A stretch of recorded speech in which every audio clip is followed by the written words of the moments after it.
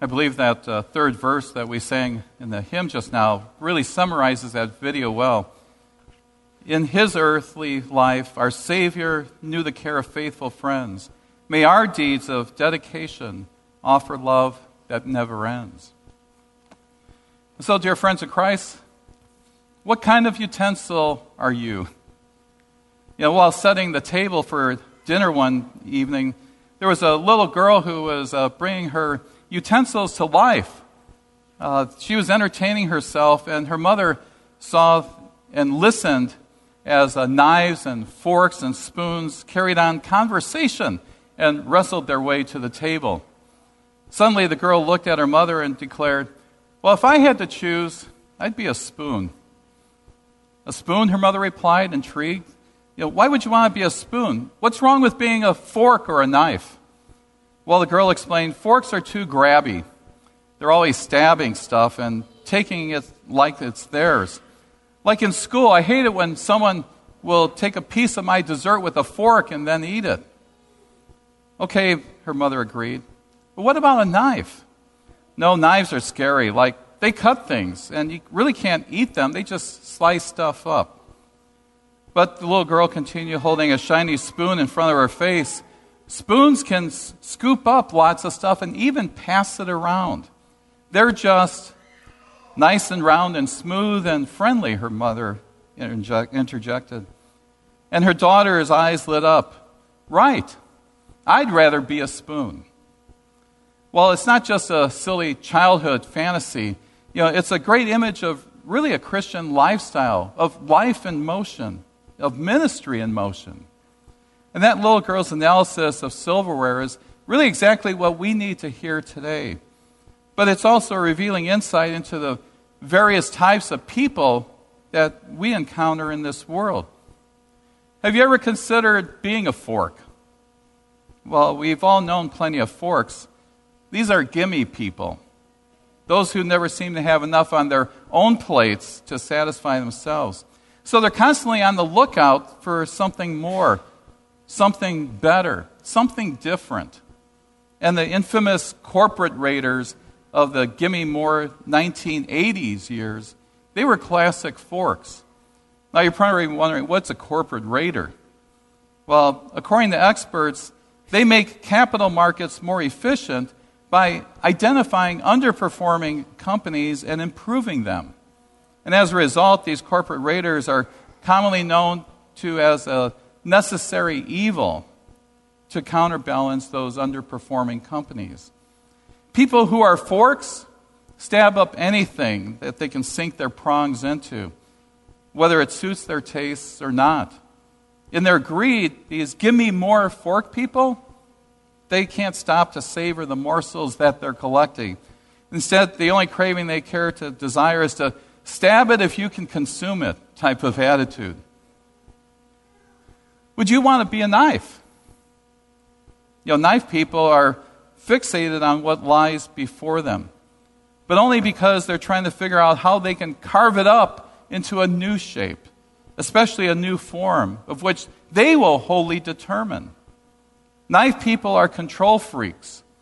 Knives try to reconstruct reality so that they suit their preferences, their own purposes. I believe that the people Paul is referencing in verse 3 of our chapter really fit this category. Watch out for those dogs, those evildoers, those mutilators of the flesh. And no matter what is placed before knife people, it's never quite right. The sharp blade has to go to work, slicing off anything that it finds offensive, cutting down even any big goals that someone might have into little piecemeal projects. Maybe perhaps even dissecting someone's ideas. They're never leaving anything whole. Or do you see yourself as a spoon like that little girl did? Spoons are distinctively different because instead of taking, spoons are designed to serve. And a spoon will support others. It's not just concerned about scooping up everything in its path for itself. Instead, it's to serve and to save. Those types of people, they're adaptable. They can operate in a variety of venues. Spoons themselves, whether it's hot soup or cold ice cream, you can use it for the same purposes. You can scoop it up. Spoon people serve others, but they're also best at stirring things up as well, in a good way. And because their shape is less specialized, spoons are more adaptable. For example, you can try doing it. You can eat meatloaf, spaghetti, or even soup if you have a spoon. And if necessary, a spoon can even do some hard cutting. How many times have you perhaps had a harder type of melon or cantaloupe, and you end up using a spoon to cut it?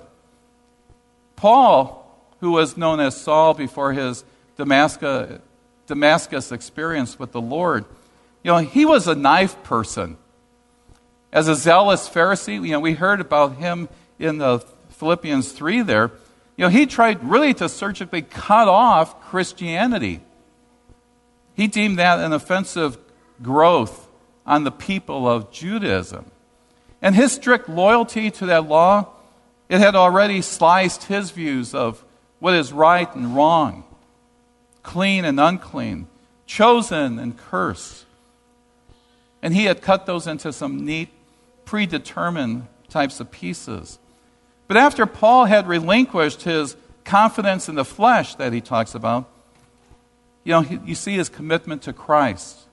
And Paul found that those honed edges he had as a type of a knife, it was beaten flat and smooth.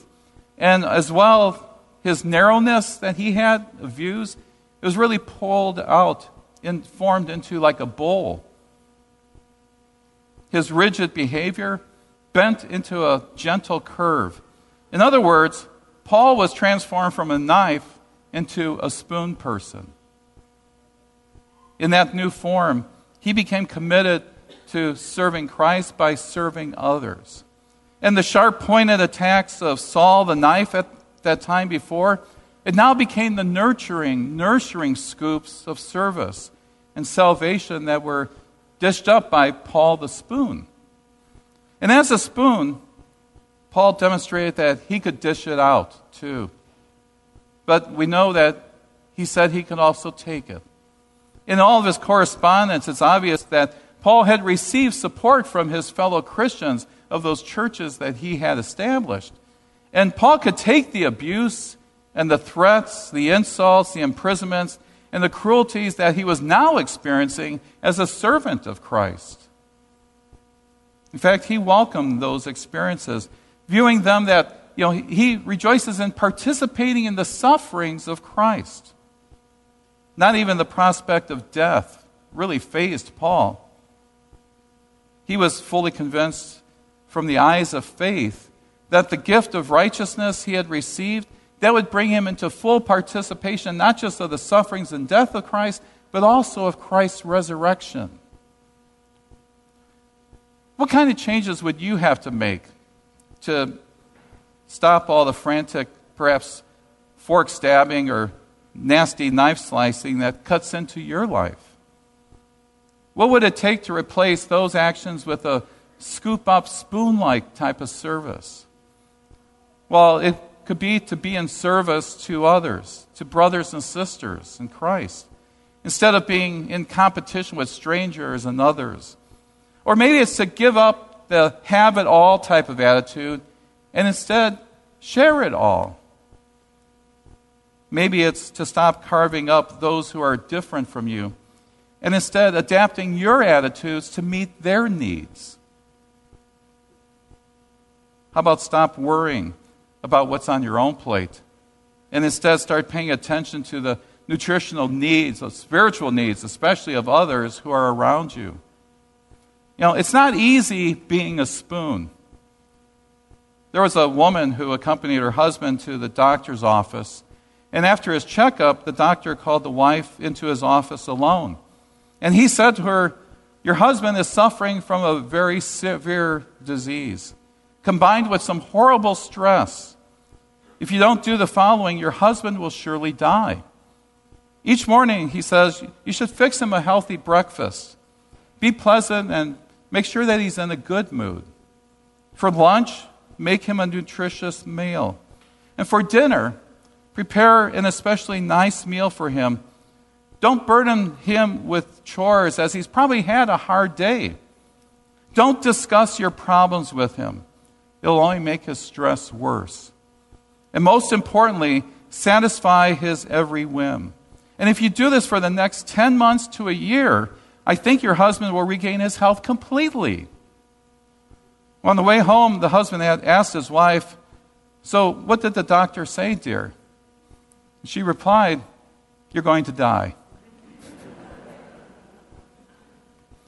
She didn't want to be a spoon. Well, we know that being a spoon, being in Christian service to others, doesn't mean you have to be a slave to any and all demands that are thrown your way. You know, Paul said, "For it is we who are the circumcision, we who serve by his Spirit, who boast in Christ Jesus, not in ourselves, and who put no confidence in the flesh." And as a faithful witness to Christ's love, Paul is here. He knows that there were times when the dish that he was called to serve was hard for his audiences to swallow, as far as these other groups. There were the various Corinthian groups even fighting for theological prestige and spiritual superiority. They didn't want to hear that the greatest gift, the greatest spiritual gift, was love.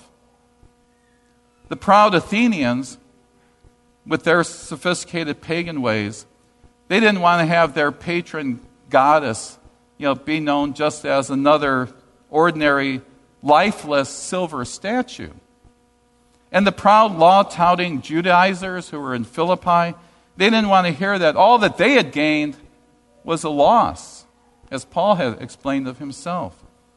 And yet Paul recognized that this spoon spirituality is an essential ingredient for effective ministry.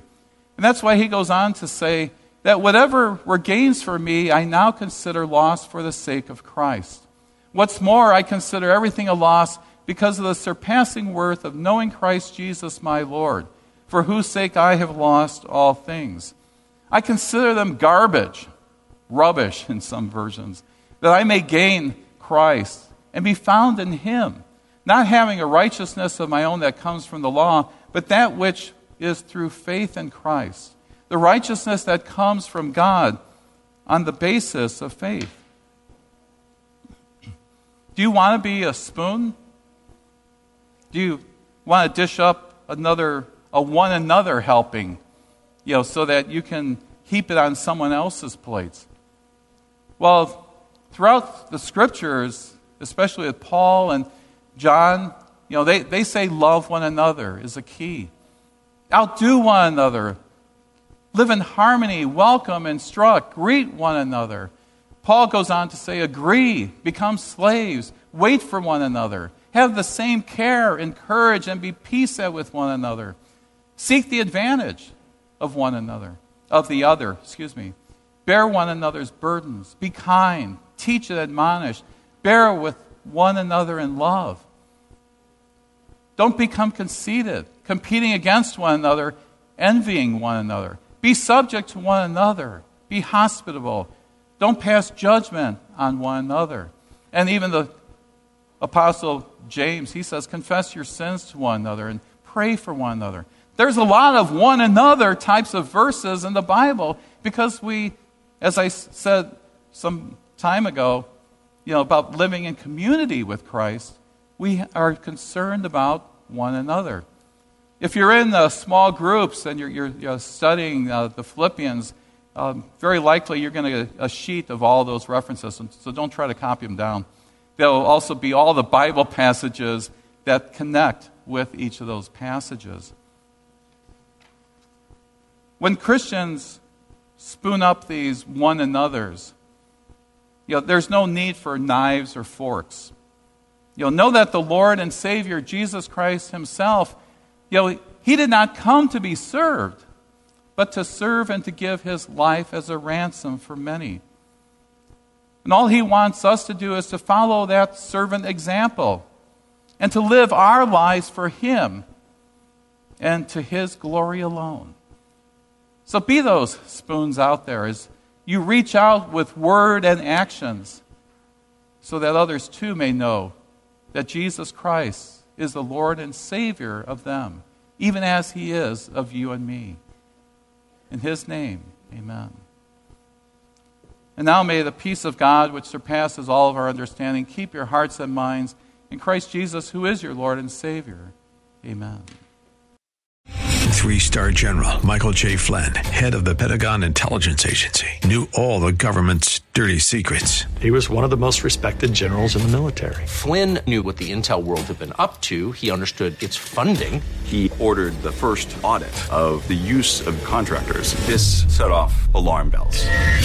The explosive new documentary, Flynn, Deliver the Truth, Whatever the Cost, uncovers the facts behind this scandal. Flynn told the truth. He was the most dangerous person for Donald Trump to hire. I find out the worst enemy that I'm going to face in my life is right here in America. They took my assessment and they wanted me to change it. And I was like, I'm not changing it. They had to get rid of Flynn. With in-depth interviews, archival footage, and never-before-seen personal records of the man behind the headlines. I just felt like I was drowning. Flynn, Deliver the Truth, Whatever the Cost. Available now. Watch it today. Go to salemnow.com. salemnow.com.